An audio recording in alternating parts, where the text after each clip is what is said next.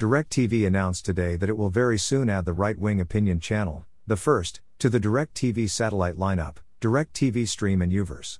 The addition of the first comes after House Republicans threatened to hold hearings on the TV provider's decision this week to drop Newsmax, another conservative news outlet. The first, which will be available as a free channel on all three TV services, features such programs as The Dana Show starring conservative pundit Dana Loesch, The Liz Wheeler Show and No Spin News with former Fox News host Bill O'Reilly. DirecTV values different viewpoints and perspectives and will always work to preserve expansive choice among a wide variety of entertainment and information services to appeal to the unique tastes and interests of our diverse customer base, Rob Thun, DirecTV's chief content officer, said in a statement. As we've successfully done with other emerging channels, we look forward to helping the first continue to expand its audience reach, while constantly ensuring that our customers receive a strong value. DirecTV on Tuesday night lost the right-wing news channel, Newsmax, in a carriage dispute between the companies. The blackout also affects DirecTV Stream and Uverse. The TV provider issued a statement saying that Newsmax wanted significant carriage fees to stay on the three TV services. The channel previously provided its signal for free, DirecTV claimed. But Newsmax, and a group of U.S. House Republicans, charged that DirecTV removed the channel due to liberal bias.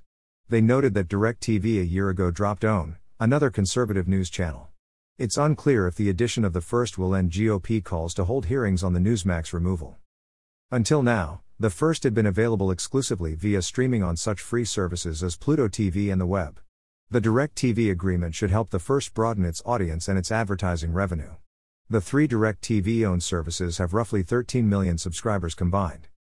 DirecTV clearly recognizes the importance of offering a wide array of views and perspectives to their customers across the U.S., and we're thrilled the first is now among them since we reach conservatives who aren't beholden to any one party's talking points, said Christopher Balfe, Chief Executive Officer, First TV. We give rise to voices who are passionate about American values yet too often ignored, and now have a unique opportunity to broaden our reach without saddling DirecTV and its customers with any added financial demands. Need to buy something today? Please buy it using an Amazon.com link on this page. This site receives a small portion of each purchase, which helps us continue to provide these articles. Have a question about new TV technologies? Send it to the TV Answer Man at swan@vanserman.com. Please include your first name and hometown in your message. Philip Swan @Vanserman